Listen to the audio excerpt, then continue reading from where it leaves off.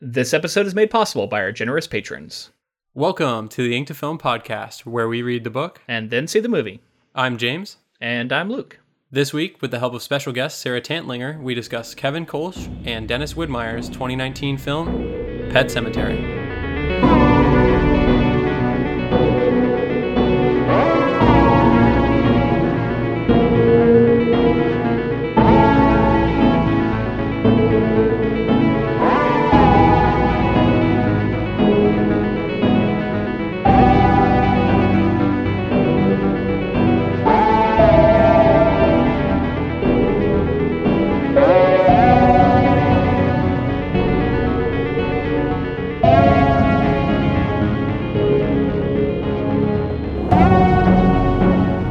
We'd like to welcome Sarah Tantlinger to the show. Sarah is the author of Love for Slaughter and the Bram Stoker Award-nominated collection, The Devil's Dreamland, Poetry Inspired by H.H. Holmes. She is a poetry editor for Oddville Press and a fellow graduate of Seton Hill's MFL program. Welcome to the show, Sarah. Thank you so much for having me. It's great to have you on. I haven't talked to you much since we graduated, but it's always cool to catch up with a friend, and you've been blowing up, getting nominated for Stoker Awards and all kinds of stuff. It's really cool. Well, thank you so much. I appreciate that. Yeah, thank you for coming on the podcast. It's also nice to meet you, Sarah. It's very nice to meet you, too. Honestly, when we were doing Pet Sematary, I thought of you because you're one of my friends who's really into horror, and you know, I was really curious to know what you thought of it, so I asked you if you'd read the book before, and you said you had. So I was like, you'd be a perfect person to have on and talk about this new movie. So yeah, why don't you tell us about your history with this? Have you seen the 80s movie? I did, but it was so long ago, I don't remember the details very much. But the book I read years and years ago, but I actually reread it just before the film came out too, because I wanted to remember everything that happened. So I have both nice and fresh in my brain to talk about, which was really helpful. Very cool. Well, I mean, if people have been following along with our previous episodes, they would know that I read the book for the first time before seeing this. I have not seen the old movie. I've seen like a couple scenes from it, but that was it. So really, I was very fresh to this material. Really enjoyed the book. It was a really kind of personal experience for me, and I really enjoyed it. I talk about why in the previous episodes, but yeah, I was going in with all of this like positive energy going in to see this movie. So that's where I was at least.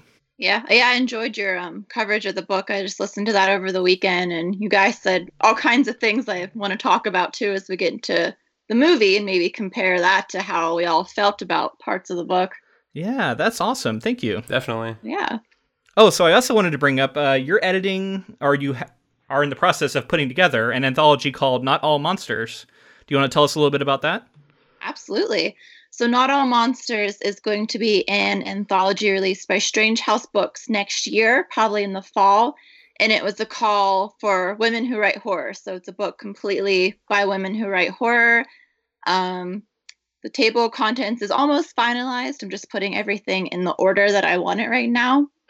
And then we'll edit the stories and get that out next year.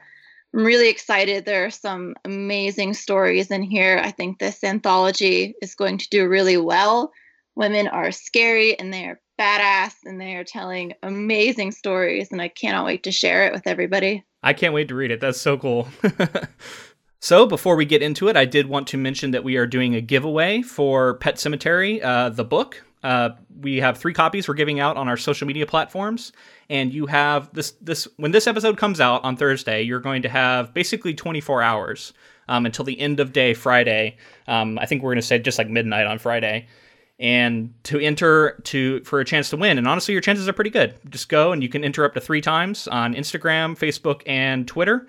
And yeah, we're really excited to give away these books. We are working with Scribner, the publisher, and they provided these. They were really generous with their offer. So I don't know, it's really cool. And we're hoping to do this sort of thing in the future. So if you did participate in this giveaway, make sure to stick around and watch for more giveaways in the future. Yeah, I can't wait to see listeners actually have the book in their hand. It'll be very cool. So I guess I'll take over here a little bit. Yeah. We're going to be covering the Pet Sematary 2019 film. Mm-hmm. So we'll be starting with general thoughts. I want to hear what you guys thought about this film versus the book, and maybe the original film, Sarah, if you can remember some of those scenes. I also want to hear about your theater going experience. What was it like in the theater for you? Also, we should say these are going to be spoiler-free thoughts. So if you haven't seen the movie yet, this is safe. You can listen to this, and then we'll definitely alert you when we're going to get into the spoilers. So Sarah, how was your theater going experience? It was awesome because I went in the middle of the day on a Friday with a friend and nobody else was there. It was kind of this theater off the beaten path. So that was really good because I reacted very vocally to a lot of things in the movies and nobody was there. So I just got to talk and yell at the screen for a while. That was really great because usually there's people around and you can't do that. So I love when you have the theater to yourself and you can kind of discuss these things as they're unfolding. Was that like Mystery Science Theater? Is that the name of it? Yeah. Yeah. 3000. Yeah. Thank you.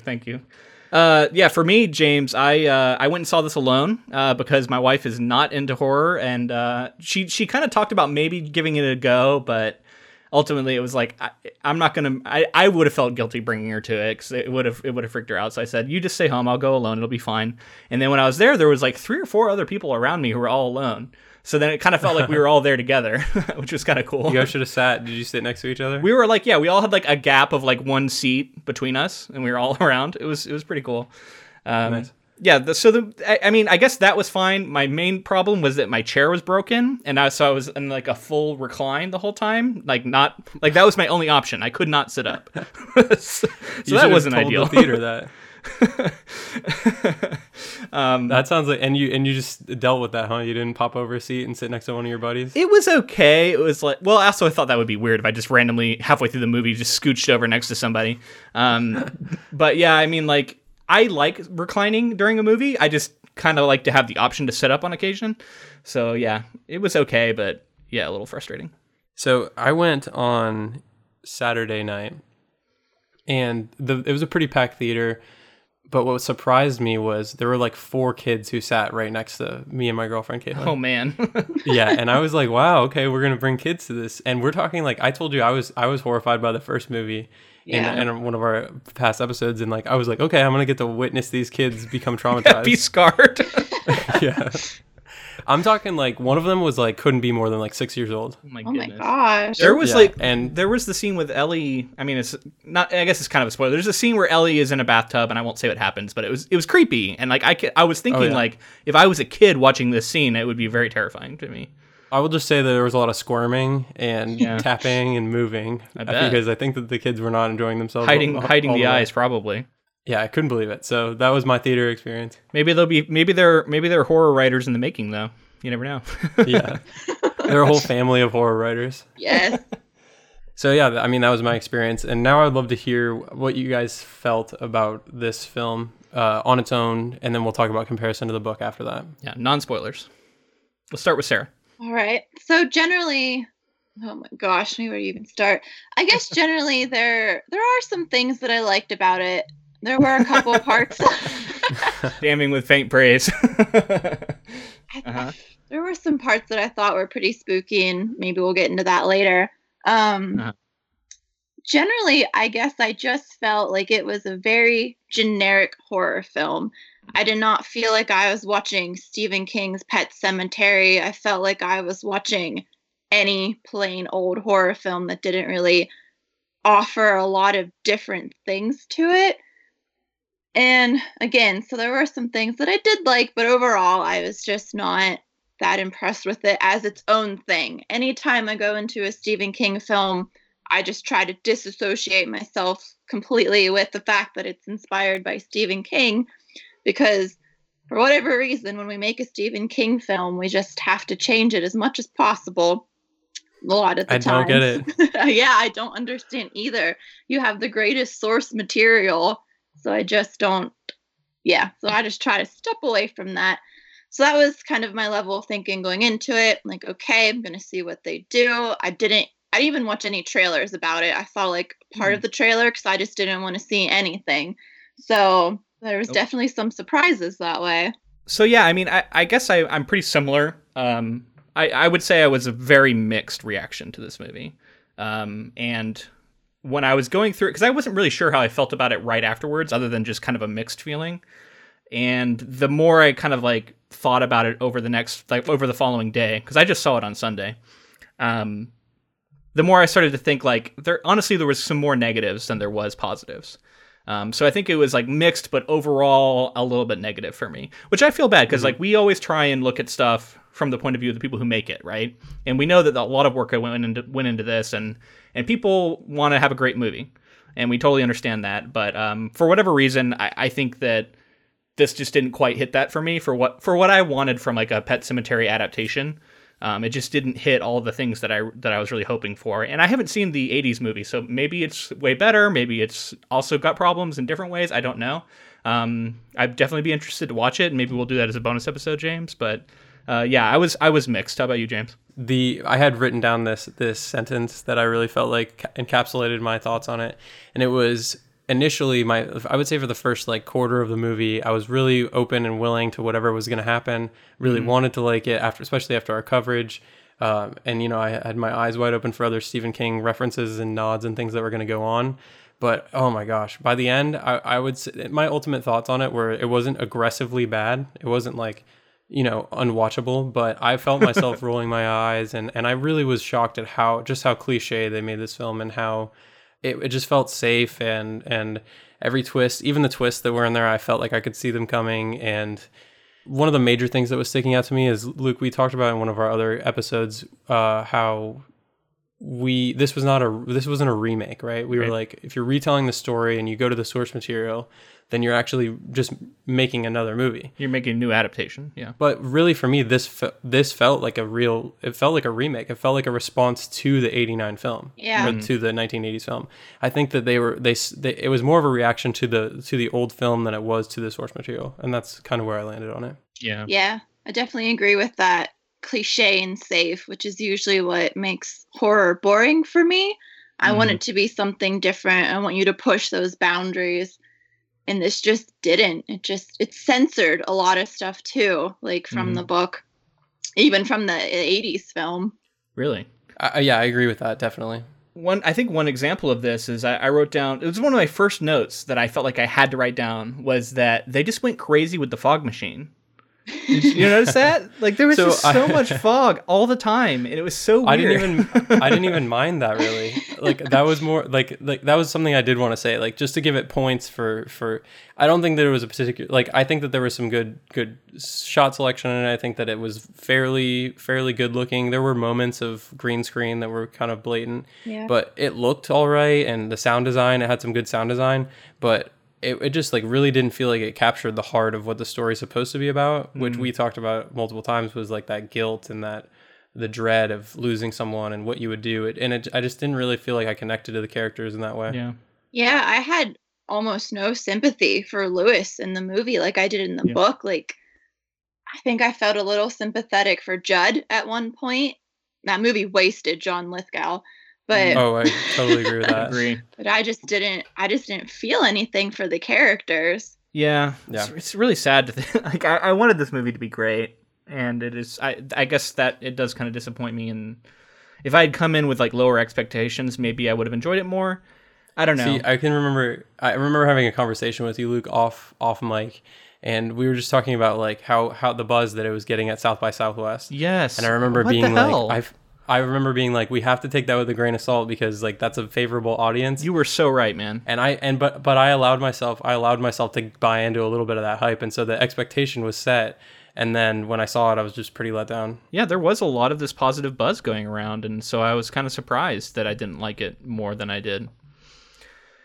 They completely... So this... I guess I understand why people do this, but I was a little frustrated that we get 0 main accents in this movie. Oh, I know. Like, what the hell? Like, that's part of the like texture of this book was these like deep main accents, and we don't get any of that. Yeah. I'm just trying to think of like non-spoiler things to say, essentially. I think that's part of like what I said about it feeling so generic too. Like this could have been set anywhere, and they could have had a burial grounds. Like it didn't feel specific to that region at all. The setting was just kind of bland that way. We did get I guess it's an Easter egg, and I don't think it's a spoiler to say that we did see the Derry was on a signpost at one point, and I was like, "Hey, Derry," because that's a fictional town. So it's cool that it's like an in-universe thing. But I think, unless you guys caught any other ones, I think that's the only reference to any other.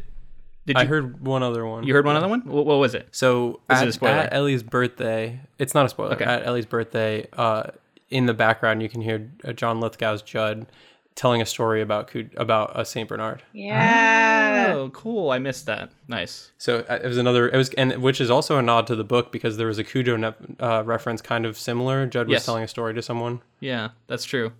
So other than that, though, I didn't catch any other ones. No, there were some almost references to the original movie that I caught. Like I don't want to give it away, but there were things that happened in the 80s movie that they started to play off, and then they gave us a surprise, I'm putting that in quotes. And Mhm. and I think I totally picked up on those too, and I felt like that was why I was saying that it was a response to the other film. Like I think they were watching they were trying to be like, people love this movie, whereas I thought the reason to remake this was because people love the book and they didn't feel like they got out of the first movie what they wanted. Right. So that I thought it was a chance to go back to the source material, but instead they were like, yeah, there's a lot of wink and nods and nudges towards some of the stuff that went on in the first book, or sorry, the first movie, which I don't know how much we want to touch on just because Luke hasn't seen it or doesn't remember it, and we might cover it here soon. Yeah, Yeah, I mean, well- it doesn't really matter that much either. Like, they had fun with it, but like, what does it really do for the audience? Not Right. a lot.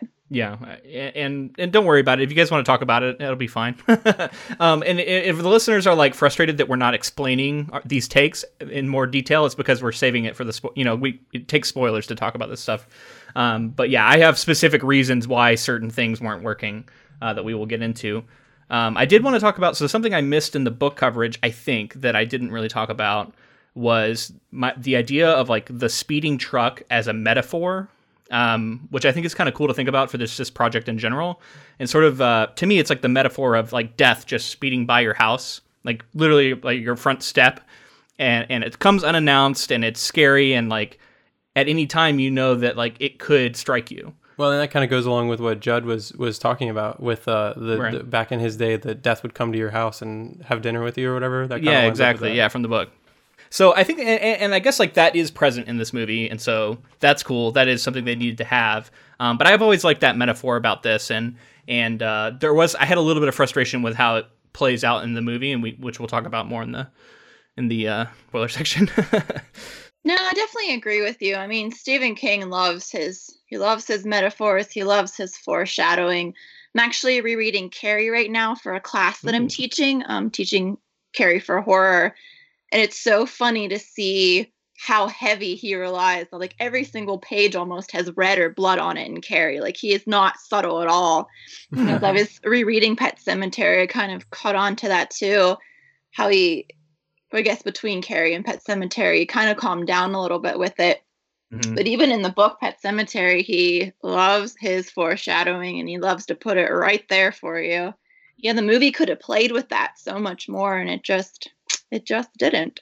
I think it relied more on like the twist. You know, they wanted to hit us Yeah. with a twist and surprise us rather than that dread that Stephen King builds up with his foreshadowing, where you kind of know where it's going and you have to deal with it. Well, that was going to be my question. Like when the foreshadowing is done well, why do you think it works well in the book, and why? And when you said like they could have maybe played with that a little bit more, like how could it have functioned in the movie in a way that it didn't? I think they could have just like, and you guys talked about this too, how King, he tells us what happened and then he goes back and explains it and shows us all the emotion with it. Mm-hmm. So the movie just shows us what happened and gives us no emotion to it. It doesn't really, I guess, artistically do anything with that. Like there's no time spent with the grief, with the imagery, with the symbolism. It's all just Mhm. there in like a little flash second, and you have to either get it or you don't. Like I think this movie would be really confusing if you haven't read the book.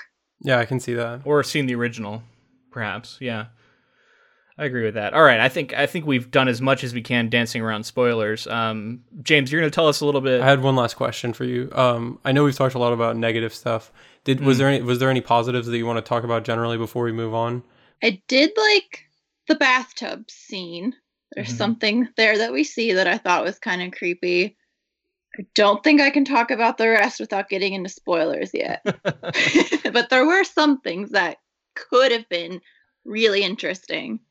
Yeah, I have a few things like that too that I'm thinking of that I did. There were a few things I really liked. So they did some major kind of reshuffling of a lot of the major plot points. So I can't really talk about it without spoiling it, but some of them I thought actually worked really well or it had the potential to work extremely well. And then some of them kind of fell flat. So yeah, I don't know how to talk about it without spoiling it though. So I guess we'll just have to save that. I felt like there were some things here and there, and like Sarah said, I think this somewhere in the structure or the skeleton of this movie is a better movie, but I think that they made a couple decisions that kind of led them down the wrong path. I think that Amy Seimetz, who played Rachel, was the standout for me in terms of performance. I think that, like we talked about, John Lithgow was a little bit wasted. As much as I wanted to like his Judd, he just didn't have very much. And Jason Clarke was serviceable, but I think they did some stuff with his character that I didn't like agree with as much. But I really think that they did something nice with Rachel's character that added a little more texture, and I thought her performance was like fitting. I think really fitting for this movie, and she was the standout. And the girl that played Ellie was very good too. That's what I was going to say. I think it's Jete Lawrence, perhaps, if I'm pronouncing that right. She was also good.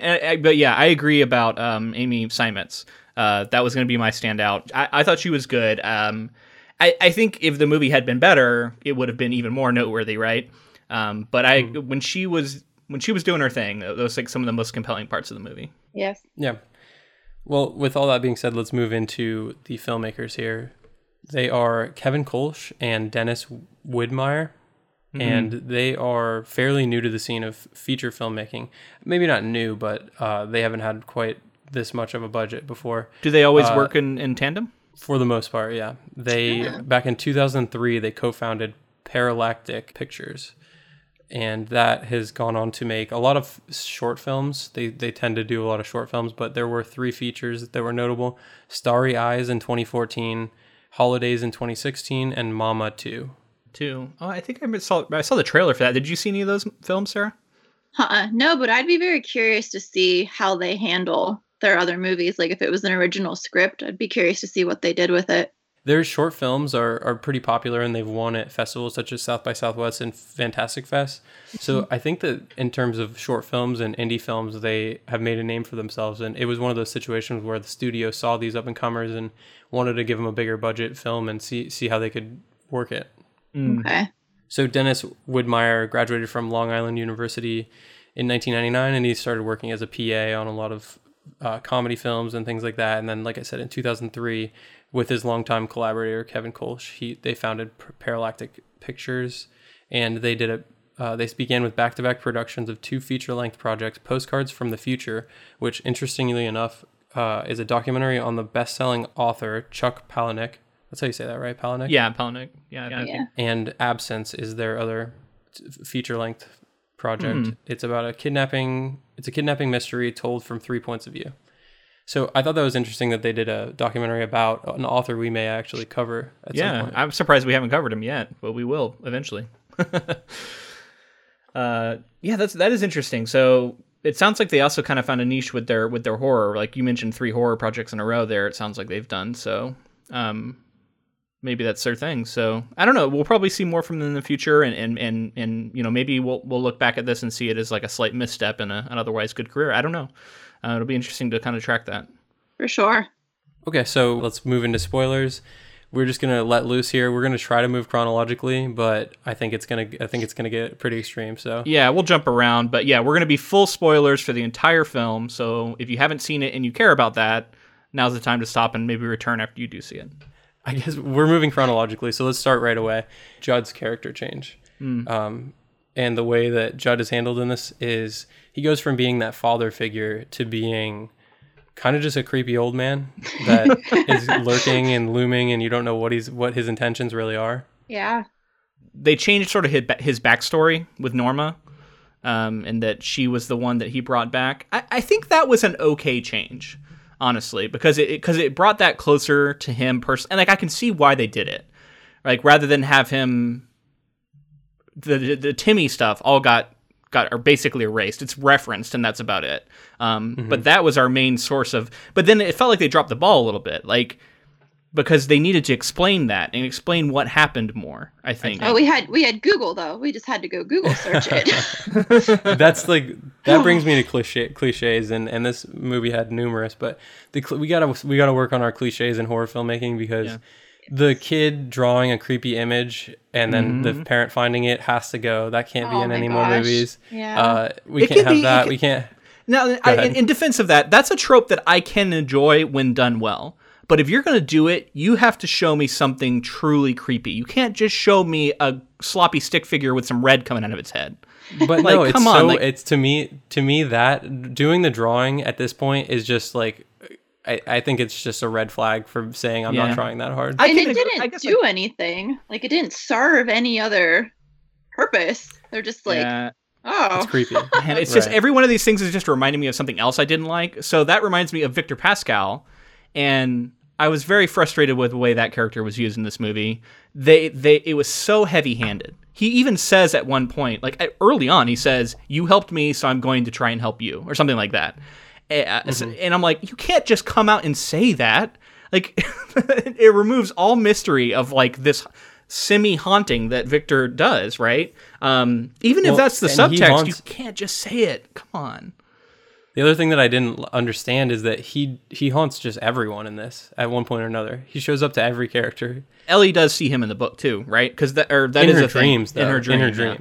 Right, yeah. But in the real world, everyone's seeing Victor Pascal, and they've never met him before. Yeah, and I didn't like that he was like a token actor of color, and he's our only person of color in this film, and he gets killed right away. So I thought that was kind of, I don't know, like they were trying to be inclusive, but they did it in a really cliche way. It's bad because it's like, it is a little bit of tokenism, but if the character had been good, I don't know that I would look at that as critically, because I'd been like, oh, it's cool that they did that, and the character worked and was good.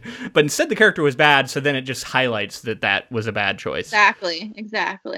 And we could have seen some more characters, people of color. It definitely could have happened, and they just didn't do it. So it just further highlights the problem.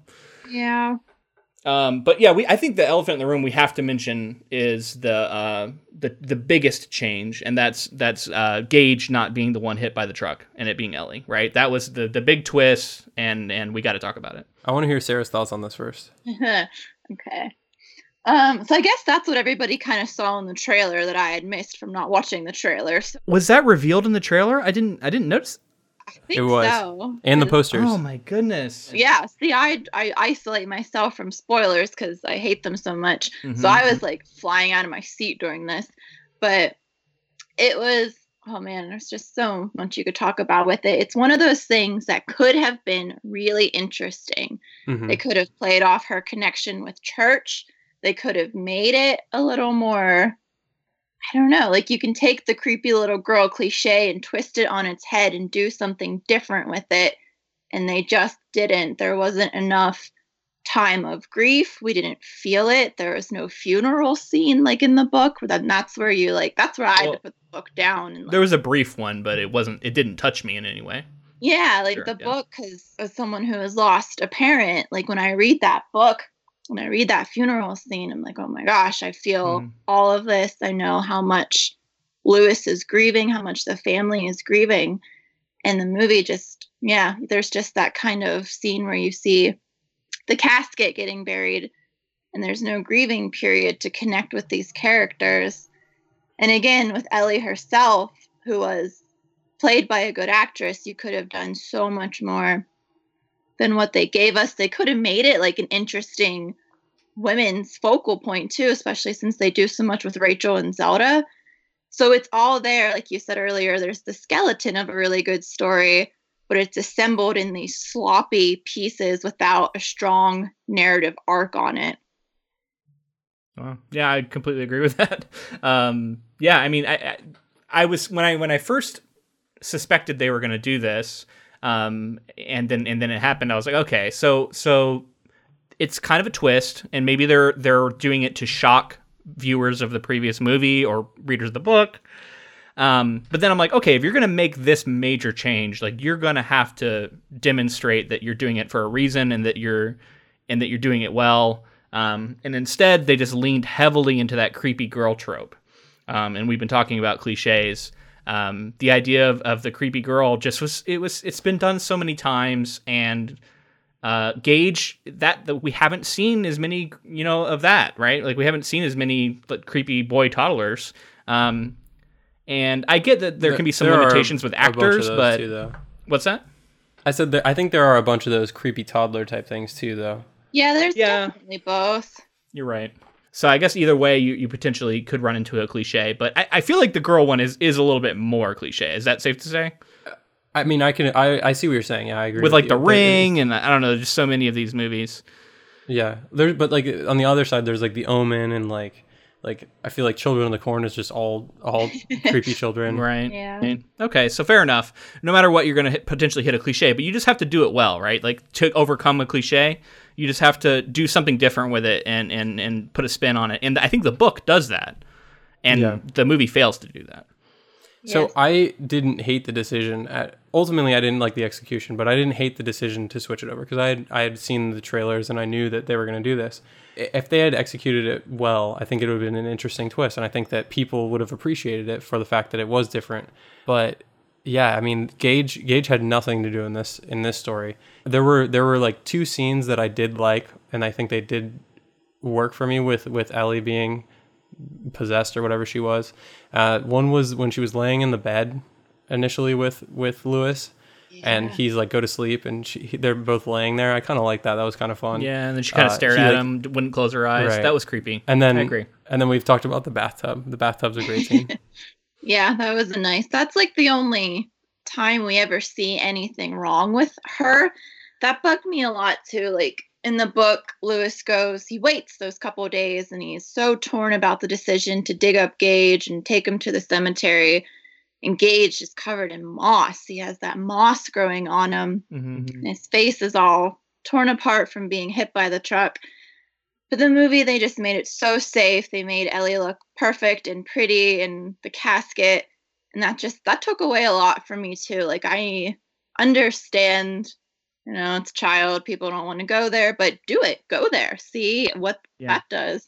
Yeah. And like, so in terms of imagery with this movie, I think that they pulled a lot of punches. I think that the actual truck hitting Ellie, there was like no blood. She was just in the grass. We couldn't see anything.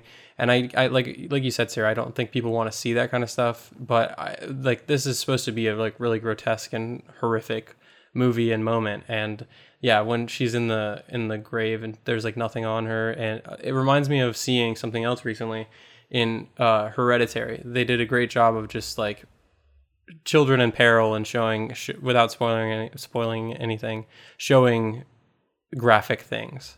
Mm-hmm. And I feel like after seeing that and coming to this, it, like you said, is very safe. And if you're going into a rated R Stephen King inspired movie, like, I think you can expect things to maybe get a little gritty, but they just didn't do that. And they also didn't, like, in the book, when Gage comes back, he's swearing at Judd before he kills him. He's saying all these things, telling him that Norma was a whore and all this stuff. And it's really disturbing because it's coming out of this 2-year-old kid's mouth.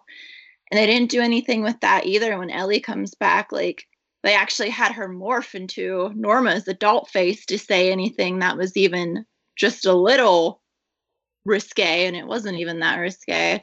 Mm-hmm. So that was just kind of disappointing too, like, that they just didn't go there at all with it. Yeah, and so just to touch real quick back on the blood and the lack thereof, it does feel like it directly goes against what the book is about, because to me the book was very honest about the ugliness of death that our society wants to ignore, right? And we get all that stuff about like the being an undertaker and the stuff they deal with and how they arrange the bodies and how it had to be a closed casket was a big part of the book because Gage was so messed up in there when they had the wake.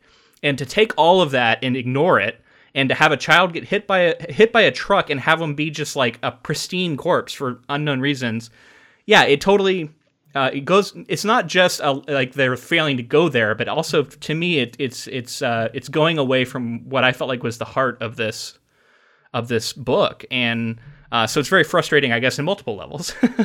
Yeah, I agree with that.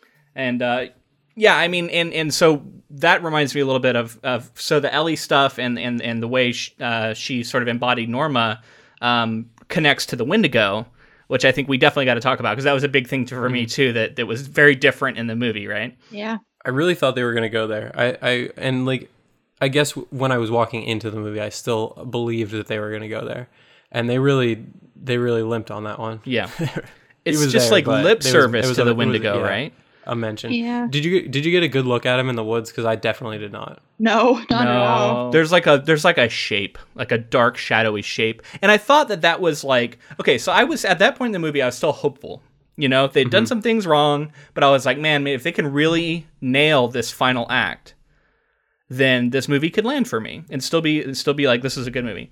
And one of the things, when I saw that shape moving in the darkness, I was like, oh, this could be cool, because if the Wendigo's great and like really scary. And we talked about it in the book, like bizarre and Lovecraftian and kind of otherworldly. If they can somehow sell that to me, and then we can imagine that thing is what's inside Ellie, then that makes Ellie immediately more frightening, right?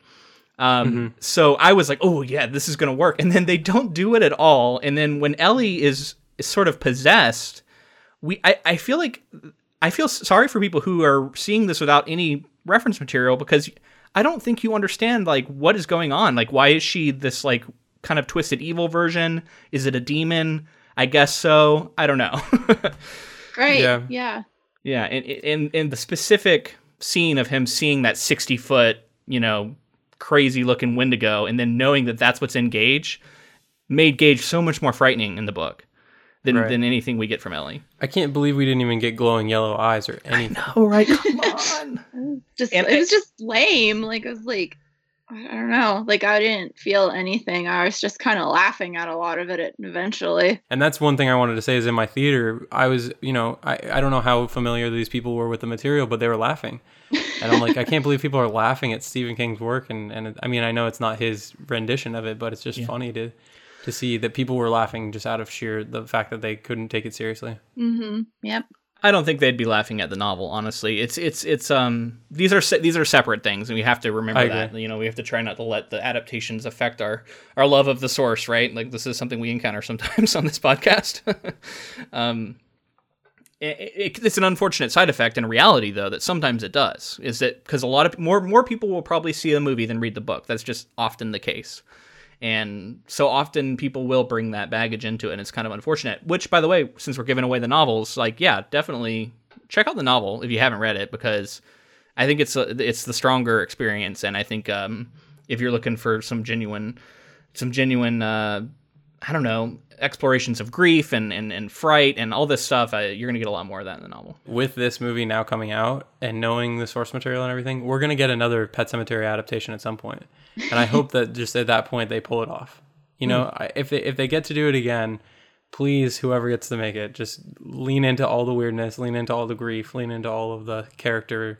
Lean into the characters, please, because this one didn't have a lot of character. Yeah, the character development was almost non-existent. It was, and even with the Wendigo too, like, King doesn't do that much with it in the book. It's just there in little snippets.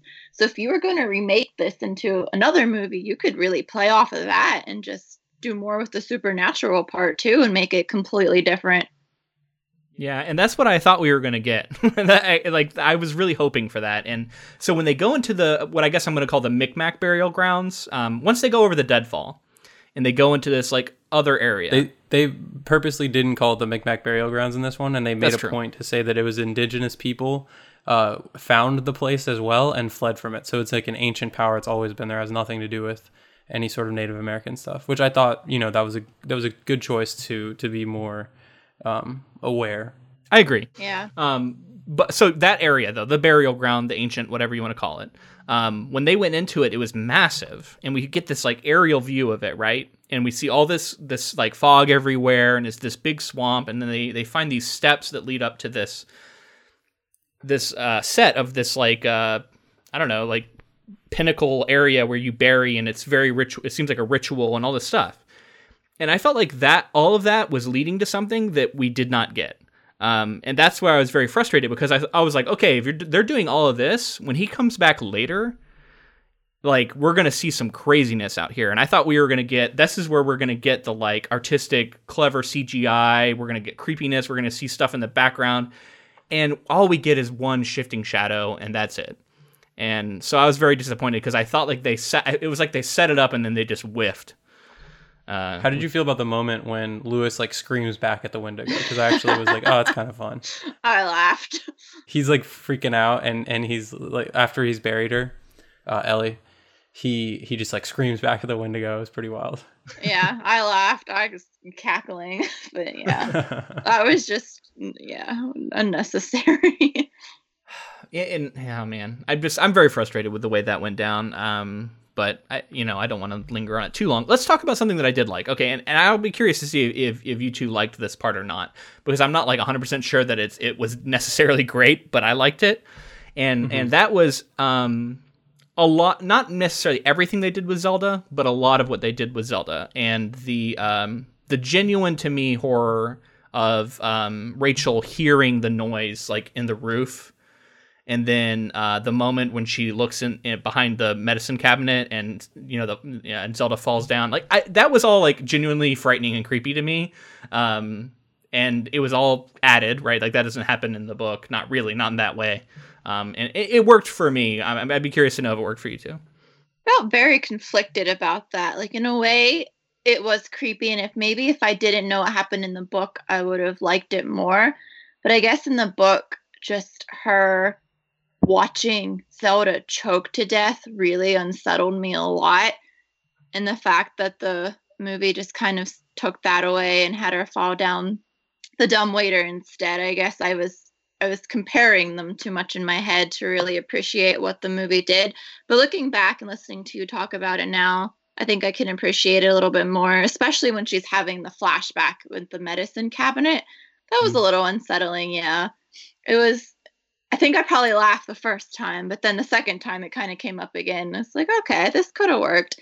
And I did like some of the focus on Rachel and Zelda too. That could have been done in a more focused way. It could have been even more interesting if they had earned it, I guess. I feel like most of this movie just tries to give us things that they didn't really earn in their storytelling. That's what I tell my students all the time too. Like, you can't just throw in a spooky scene or a gross out scene if the rest of the story doesn't build up to that. It doesn't earn that payoff. I was also mixed on the Zelda stuff, because I do see what you're saying, Luke, with some of the creepiness. I think I was more into the stuff when she was like a child, and she was, when she was using the dumbwaiter. That stuff I think I liked. Her, like, the crawling on the ceiling stuff is another cliche that I don't know that I love anymore. Where it's like just like noises above you or something, and it does work. It builds the tension, but the actual scene of the in the bathroom with the medicine cabinet, that worked for me, where she like slammed it and there was nothing behind it but the medicine as it like creaked back open. Well, because I was waiting for the other cliche of like someone's in the mirror when you close it, or when you open it, you see them at an angle, and that's what I thought we were going to get. But instead, having it be this like dumbwaiter entrance was surprising, and so that I guess that's why it worked for me. It was a genuine surprise.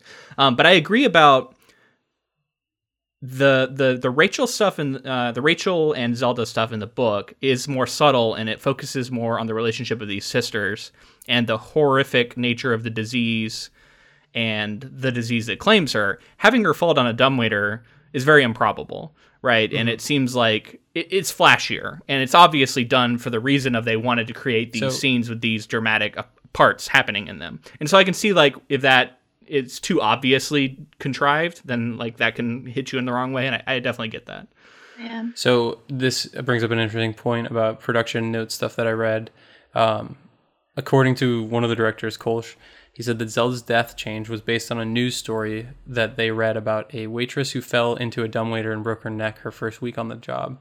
He said the idea of dying that way was just so horrendous to me that we said, you know what if we try to do more with this? And then he said, this still chills me when I think about it. So I don't know if that changes anything for you or if it makes you feel conflicted about it, but I just thought that was an interesting thing to note. It is creepy, yeah. I don't know how I feel about oh, I'm just going to put this in my movie now. But Right. I can understand the inspiration. Yeah. Right. It worked for me ultimately, but I can see some hesitancy and why, and I understand it. But that was like, I just wanted to like try and highlight things that did work for me in this movie, because I feel like we're mostly talking about negative things, right? Yeah. Ultimately, I think the addition of some of the Zelda stuff and being more close to Rachel's POV, that stuff worked for me. Being, because I feel like maybe even more so than the book, because it's so close to Lewis, we really got to understand Rachel's grief and why she felt the way that she did.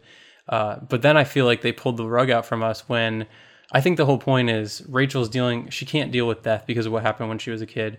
And when we start the novel, he just accepts death for what it is. But ultimately, when put up against that situation, he can't stand by his word. He actually can't handle the grief, and he can't live with the death of someone he loved. So he does bring someone back. And I think that pulling the rug that got pulled out from underneath us was when Ellie drags Rachel's dead body into the burial ground in order to bring her back, instead of Lewis making the decision for a second time. Yeah. Yeah. That was goofy to me too. Yeah. And then yeah, I mean it's like you can see it coming as soon as it happens, and it was so fast too, because we get the moment where Rachel says, "Don't bury me there." And then immediately that happens. And I was like, come on, you got to give it a little space to breathe and oh my God, it's going to happen, rather than just immediately hitting us with it happening. I don't know. Yeah, I agree. It was, the ending was probably my least favorite part. Yeah. The very and end. It wasn't with the family Lewis's walking choice. out. It was, so her telling Lewis that, I don't know. It's like if he had gone against her wishes, it would have been more profound, and like we would have hated him for it in a way. But instead, it's like he doesn't do it. It's Ellie. It's all Ellie. So. Or the Wendigo through Ellie. I guess. I definitely did not enjoy the ending like I wanted to. Yeah. As we get, I also felt like when Ellie became possessed and she's running around, it just felt like a lot of other horror movies that I've seen before. This kind of like jumping out and slashing Judd's, which again I think that was a nod to the movie. Yeah. The slashing the Achilles, kind of slashing the ankle. Yes. Which is, I don't know. It's just, for what was the point of it? I don't really understand. It was kind of creepy. Yeah, and the mask too. Oh yeah. I could have, as far as the changes go, I could have bought that one, but compared when you put that with everything else they changed, I was just like, oh, okay. Right. You're talking about the children's masks that they would wear, and then her having that at the end. Yeah. You nailed this in our coverage, James. You said like, they probably just added it for the trailer. Yeah. And it totally, I think that was exactly it. They wanted to have those scenes of the kids walking through the woods, put it in the trailer. Because it's kind of creepy. It is kind of creepy, but then you have to execute on that. You have to do something with it. They did nothing with it. Right. And I was very frustrated in that too. And then her having the mask was like the payoff, quote unquote. I guess it wasn't even like she didn't even wear it really, right? It was just like in her like room. At one point she wore it. She wore it when she was killing Judd, and she was wearing it. Yeah. Oh, okay. Then she pulled up the mask and then. Oh yeah, you're right. Nora's face is there. Yeah, and like, oh come on, like you got to do a little more than that. That feels like they just were like, oh yeah, remember those masks? Here we go. Let's bring them back at the end for one scene, for no real reason. Yeah, that was frustrating. Yeah, the ending just, like you said, James, it's like so many other horror movies that we've seen. Here's this zombie family at the end. Like, all right. Oh boy, that was the part that really put the nail in the coffin for me when they all walked up, and I was just like, is this? And it felt more, rather than it being like the decisions made by the character, it just felt like this curse that was going to spread now. Like they were going to get Gage, and they were going to continue to just move, and then the Wendigo would overtake everyone, which is not really kind of what I was feeling like the book was trying to get across at all. Right. The book's very personal, and this was just not personal. Yeah, and I mean, like, we see the zombie family is burning the evidence at the end, I guess, is why the house is on fire. And that was frustrating because, like, that was Lewis, you know what I mean? Like, almost going as far as he needed to go, but then falling just short because he can't part with Rachel. So they completely changed that in a way that just frustrates me. And speaking of those changes, there's one other, like, I think the motivation of Lewis was sorely lacking when it came to bringing back Ellie. And it just felt so silly. It's like, why would you do this? This is obviously a bad idea. And I remember talking about in our book coverage, King does so much work to sell this decision to us. There's so much of him rationalizing things and coming up with and he has this whole plan of I'm going to try it and I'm going to see what happens. And if it doesn't work out, I'm going to take care of it. No one ever has to know. But it's worth it to me just to give it a shot and see what happens.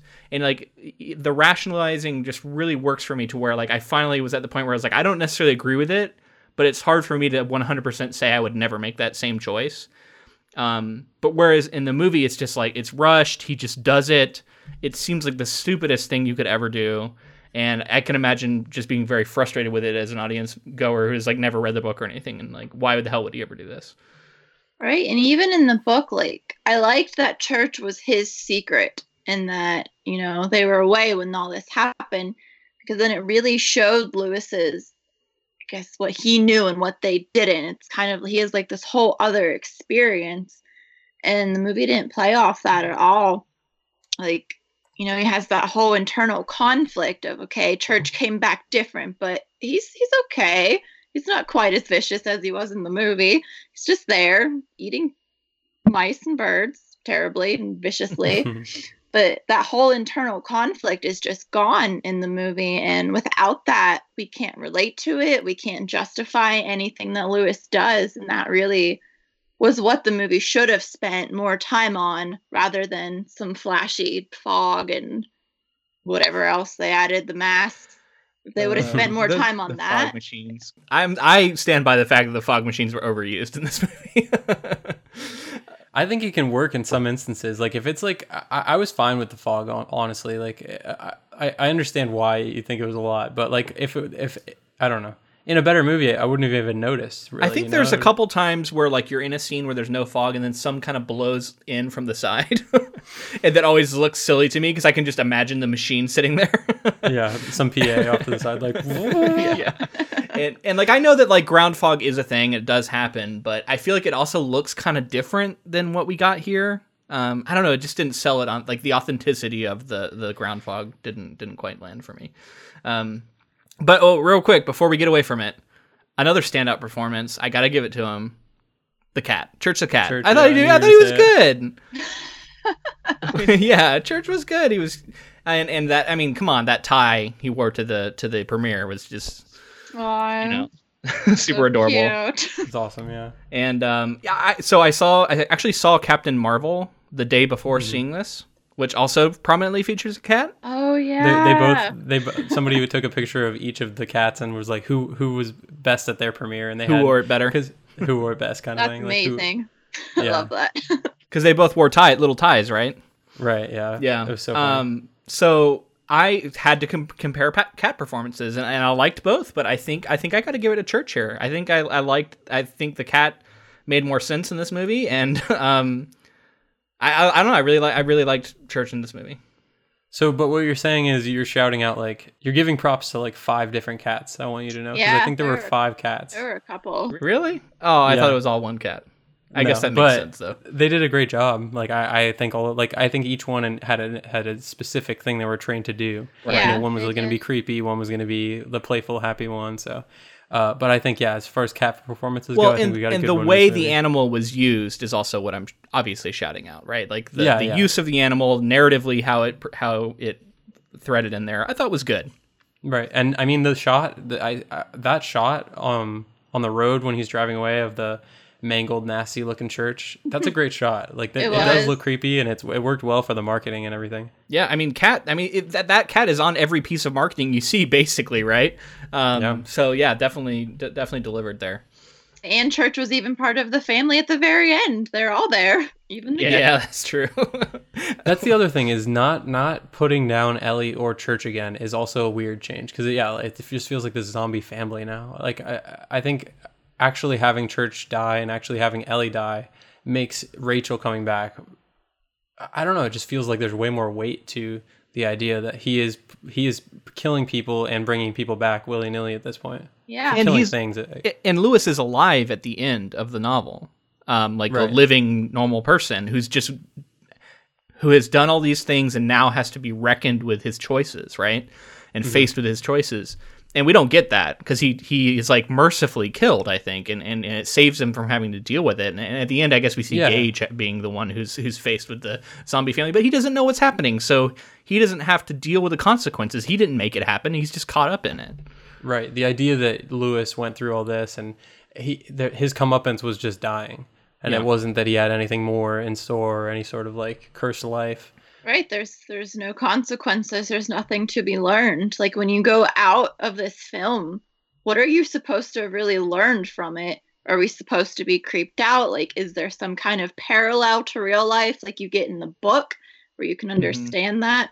I just left this movie and was like, all right, thanks. So I have a couple of little things that I wanted to talk about. The decision to start with the wreckage and the ultimately where we ended up. What did you think of that? Because seeing the fire and coming in that aerial shot over top of the house, did you think that was weird, or how did you feel about that? It was fine, but I've seen it before. Maybe I'd be curious if you hadn't read the book, maybe you would have a different thought to it. But if you know it's coming, then you're kind of like, okay, there's horror movies sometimes do this. They just start with the end and then tell it in reverse. I think it's kind of a cliche, but it can be done well. To me, it got me kind of excited because I recognized the elements of the book, right? I was like, ooh, they're leading to the same place, you know? And but then it ended up disappointing me because I felt like I had been cheated a little bit because I thought that the beginning was telling me as a book reader, there may be some changes here, but we're leading to the same result. Right. And instead, that's not what we got. I've looked at it kind of favorably. When the first shot opening in this looming shot of the wreckage made me feel like it was this like POV of the Wendigo, or like that's like that's where my head went, and kind of like this massive aerial shot of everything and this looming creature. I was like, oh wow, this might be really interesting, and I don't think that was paid off, but that was my initial reaction to that first shot. I like that interpretation. Yeah, it's a shame it didn't carry throughout. Right. Yeah. I did want to shout out one other thing I liked. So there was a scene where Rachel comes home and is faced with the reality that Lewis has brought back their daughter, and the two living characters have to have a moment where they are at odds with each other, and she's faced with the horror of what he's done. He is found out in this secret he's been hiding, and I really liked that scene, and that's a scene that's not in the book. And I think to bring it into the movie is a nice thing. It's like in an alternate version of the story, we see what happens when these two characters are faced with each other and full knowledge of what happened. And so I just wanted to give him props for that scene. Like, I liked that it was there. I don't necessarily like everything that happened after or before that, but that moment I did like. Yeah, the tension was pretty good there. The hug that Ellie gives Rachel, I thought Rachel did a great job in that scene as well, where Ellie's hugging her and she won't hug her back, and she's immediately refusing this kid, and the kind of the tension that was built up when Ellie ran up the stairs, or I'm sorry, when Rachel ran up the stairs and Ellie was like, she doesn't want me here. I actually felt like that was pretty powerful. Like, just the idea that like you're like, oh shit, this creature is not going to be happy that she immediately saw through this fake Ellie. Mm-hmm. And that's completely different than what happens in the book, because Rachel, when she first sees Gage, goes in for the hug even after everything else that's happened, right? Which I don't is good in a different way, I guess. But I agree. I actually did like the sort of like refusal to hug too. Maybe this version of Rachel it made more sense for. So Stephen King proposed an alternate ending because he saw a digital screener of this movie before it came out. Really? His ending is, which I don't know how he ultimately feels about the movie. It seems like he's been standing by it a lot, and I mean, he stands by a lot of this stuff. And I mean, when somebody's adapting your work, you stand behind it. That's kind of just the way it goes. I don't know though. Historically, other than The Shining, right? He doesn't. Yeah, so I don't know. That's really something. So maybe it had something to do with his age or like where he's at with his stories and stuff. Yeah. But yeah, he's standing behind. I mean, beside this one, which I think, yeah, like you said, I think that's what you do. You just kind of want everybody to see it, and then maybe that'll make them revisit the actual source material you wrote. So in this proposed alternate ending, Gage is walking up the middle of the road, dawn is approaching, and a truck is heard coming. And this is quote King. He says, "And think, oh my God, he's gonna get greased in the road. That's how this is gonna end." then at the last second, this woman pulls him out of the road and rescues him and says, "Where's your mommy and daddy?" And that's how that's how you end the thing. But this isn't what they show. So instead of the zombie family rolling up, he has Gage like wandering around, and some random woman finds him. It's actually more hopeful. Yeah. I guess I don't really care for either. Yeah. I agree. Yeah, I don't either. Yeah, King has another alternate ending, and that's the one he wrote in the book. I like that one. Yeah, I agree. But yeah, I just thought it was interesting that he was willing to go that far as to say like that would be a better ending. I didn't think that it was necessary. I don't know. That also feels like a cliche. Well, maybe it also kind of highlights that maybe as much as he's standing behind it, maybe he wasn't a huge fan of the way it ended. Maybe. Yeah. Sarah, is there anything we've missed that you wanted to say? I guess just generally, I feel like in the book, so much of it is about your own mind and your own emotional and psychological being. Like, you're constantly playing off the dark places that your own mind creates. We just didn't get that in the movie. Like, there's really no chance for you to relate to the characters and kind of have your own connection with them and have your mind play off those things. So I guess that's, for me, what made it so much less scary in the movie was that my mind didn't get to go to the dark places on its own like it did in the book. That was the main thing for me too. It was just the I wasn't connected to the, and I think that's something with more forgettable horror movies that you get where it's just insert male character, insert female character, and then have a bunch of scary stuff happen. And I feel like we didn't get that guilt. We didn't get the character connections. Judd was this creepy guy, and just for the sake of being creepy rather than being this father figure that you care about that tends to make the right decision and then makes the wrong decision when push comes to shove. Yeah. This all reminds me of one thing I did want to say about this. And so we talk a lot about story seeds when we cover these things, right? I love to find out, like, what was the impetus for this story? What started it all?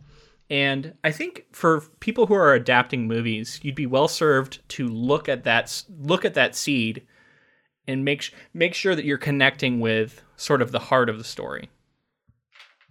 And for me, one of the seeds, when you read, and King talks about it, his own son was wandering towards the road, and he ran over and was able to grab him before he got hit at the last second. Or maybe he tripped, he doesn't know, but for whatever reason, he was able to prevent this from happening. And then he was faced with the horror of imagining what would it have been like had I failed to do that and had my son gotten hit by a truck, right? And so that frustrates me when I think about that moment and that being the heart of this story, because you look at what they did with Ellie, and Lewis runs out and he successfully grabs Gage and saves him from the truck. And then the truck, in sort of a like almost faded way, falls, a piece of it flies off, and almost Final Destination sort of fashion runs over Ellie.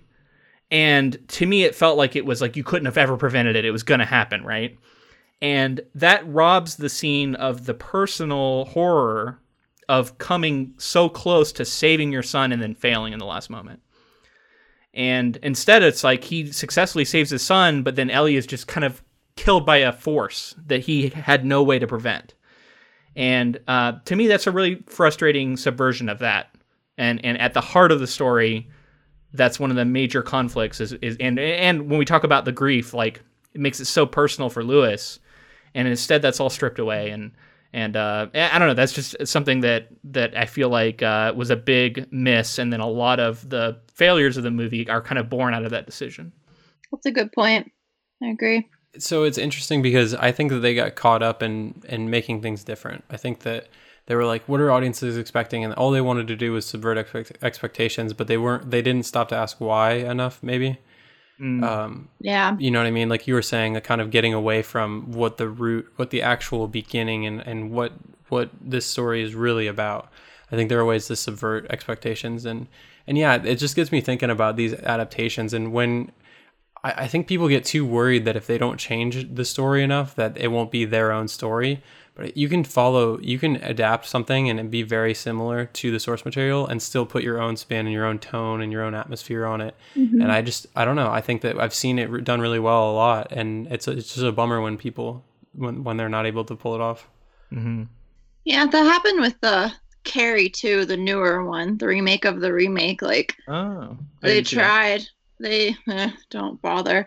They tried almost to make it a little more modern, but they didn't change anything almost. Like it was just so incredibly boring because you could do so much to make a different modern Carrie, but I felt they pretty failed epically at that.